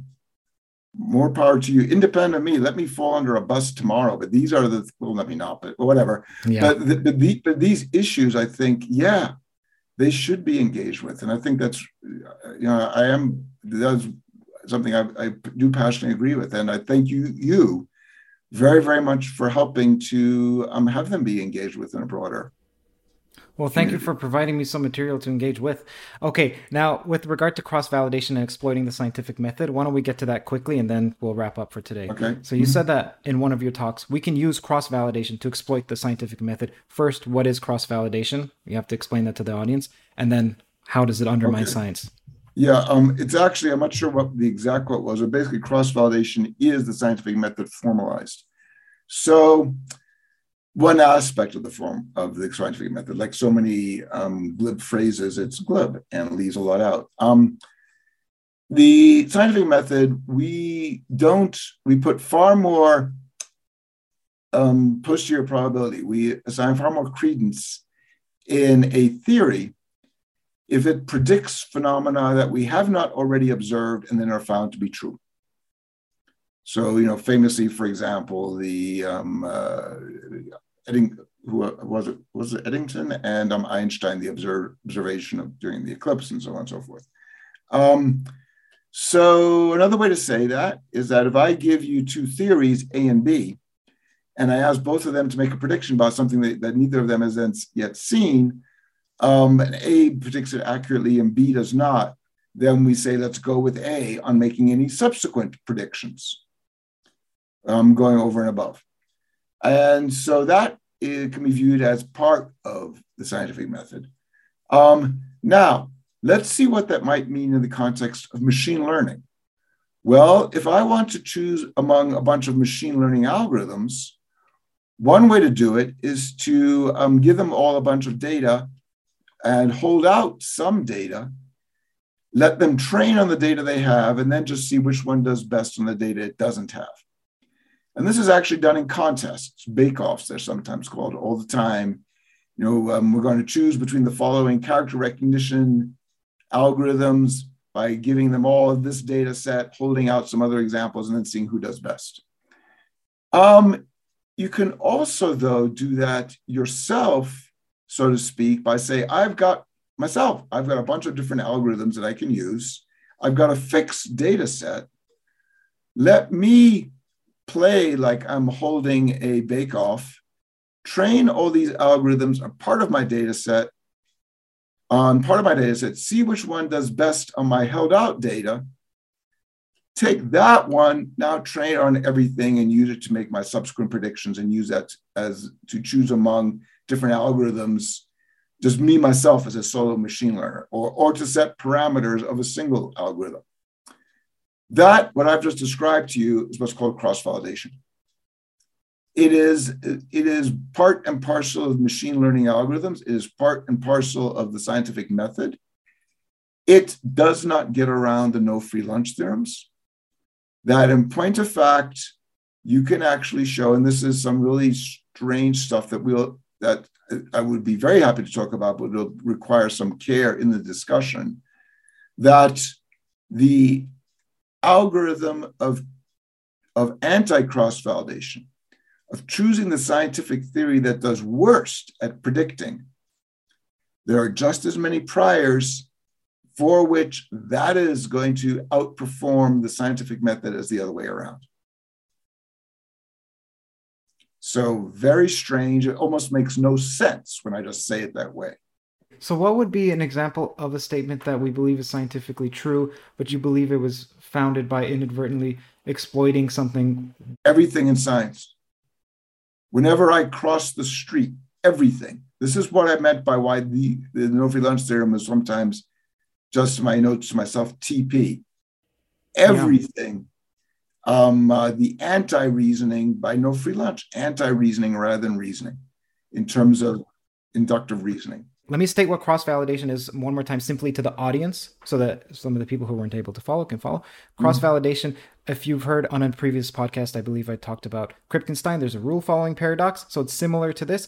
Imagine you have a child, you're teaching how do you add digits. So you have a set of 1,000 cards and each of them is an arithmetic statement, a statement about arithmetic. So 2 plus 5 is 7, 3 to the power of 4 is 81. And then you show the child the set of statements that are correct, and you show them the set of statements that are incorrect. So some of these are true plus 5 equals minus 1. And then you say, and then you want to find out, is the child following a rule? But the child could have simply, if you give them the whole deck, the child could simply memorize all of these cards. And you can show them a card, 2 plus 3 equals 5. And you can say, is this correct? And they'll be like, that's correct. And then you don't know, are they following the rules of arithmetic, or have they simply fit the data? So one way you can get around that is you take, let's say, 70% of your cards and you say, learn some rule, child. I'm not even going to tell you what the rule is. That's the point. I want you to learn, figure out how to add by looking at these examples. And I'm saving 30% of these here so I can show you new cards and say, is this one correct or incorrect? And then judging by that, I can say whether or not you're following the rules correctly. Okay, so that's what cross-validation is. Now, how does that undermine science? So that's essentially the scientific enterprise as you've outlined it. Now, how does the no free lunch theorem relate to that? Say it one more time, please. It sounds like what you're saying is, well, the child can come up with any rule, and it would still be, I could still find some situations in which that rule is valid. Just as many. And in fact, you could have whatever the child says. I could define a new algorithm, which is take whatever the child says and go with the opposite, so to speak. And there are going to be as many priors, as many universes, if we're talking about the scientific method, in which that anti-algorithm is actually going to end up doing best on yet unseen situations rather than the original one. And it becomes very, very pointed when it's things like it means that, for example, there are going to be as many situations in which your algorithm does worse than random guessing as in which it does better, no matter what your algorithm is. Now, this implies to me that the scientific method should not work, yet it seems to. So why? The problem. Yep, the problem, TP. Because of your very statement, it seems to, is based upon the data set that has worked so far. But then when we go to off-train, the no free lunch says doesn't mean the fact that it's worked so far well in the past has anything to say about how well it will work in the future. It's just like evolution has worked so well in the past, has no implications about how well it will work in the future. So it eats its own tail. The fact that anything that we have used go up to a meta level, a meta algorithm of some sort, where I'm choosing between strategies doesn't matter. In fact, there's a philosopher, Carl Schurz, who just came out with a book on meta induction. It's making a big splash or waves, whatever the Sure. I guess aquatic metaphor of choice. And he's got a whole chapter on no free lunch, and I actually just wrote a commentary on that. There were some that were solicited, and it's going to be appearing in the Journal of General Philosophy of Science or something like that. I forget the precise name, where he claims that his results get around no free lunch, but no, they don't. He's talking about meta induction at this level. So you're doing induction about induction about induction to try to essentially break the Gordian, break free your binders, but they don't break free the binders. You're still stuck. And we have no reason to believe the scientific method. But I sure as hell believe it. Listen to the earlier part of this podcast where I was going whole hog. I was the most dyed-in-the-wool, conservative, dogmatic, scientific reasoner you could come up with. And then the next breath, I'll tell you that it's got no legitimacy. By the way, would you consider math to be scientific, or do you consider science to be separate from math? This is like what you asked me before about being an artist versus and so on and so forth. I don't make those kinds of distinctions. The reason I was asking is if you did consider it, then it would be as if what you're saying is by using science, I've undermined science. That is by using math, which is a subset of science. Gödel, by using math, undermined math. Yep. Well, Gödel undermined a part of math, whereas you're undermining the entire scientific enterprise. Yep, pushing it further. And then things like the inference devices work go even further. They, in some senses, undermine the notion of epistemology, full stop, of even knowing something, no matter how that information is arrived at, even by luck. And this gets to another very, very much tongue-in-cheek definition of free will, which was very, very much tongue-in-cheek. And then the stuff on noisy deductive reasoning would say that, oh, but if math itself, including that reasoning that you're using to come to these other theorems, is itself a noisy process inherently,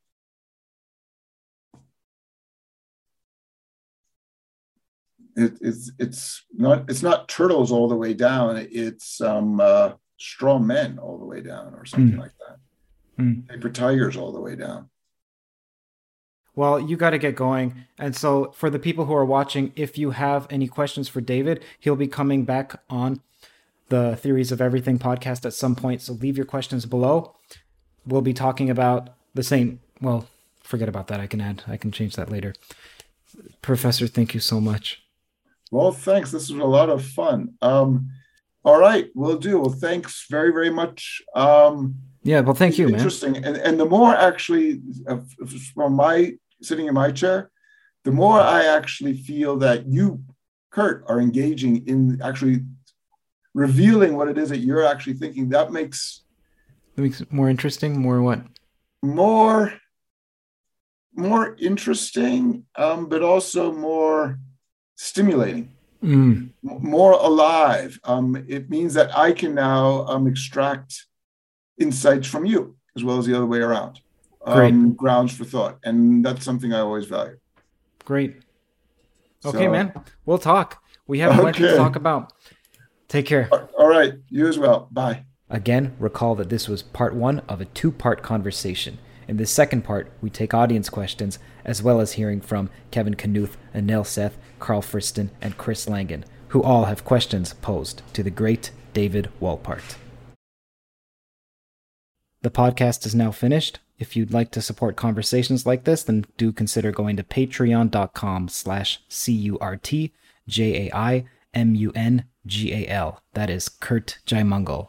It's support from the patrons and from the sponsors that allow me to do this full time. Every dollar helps tremendously. Thank you.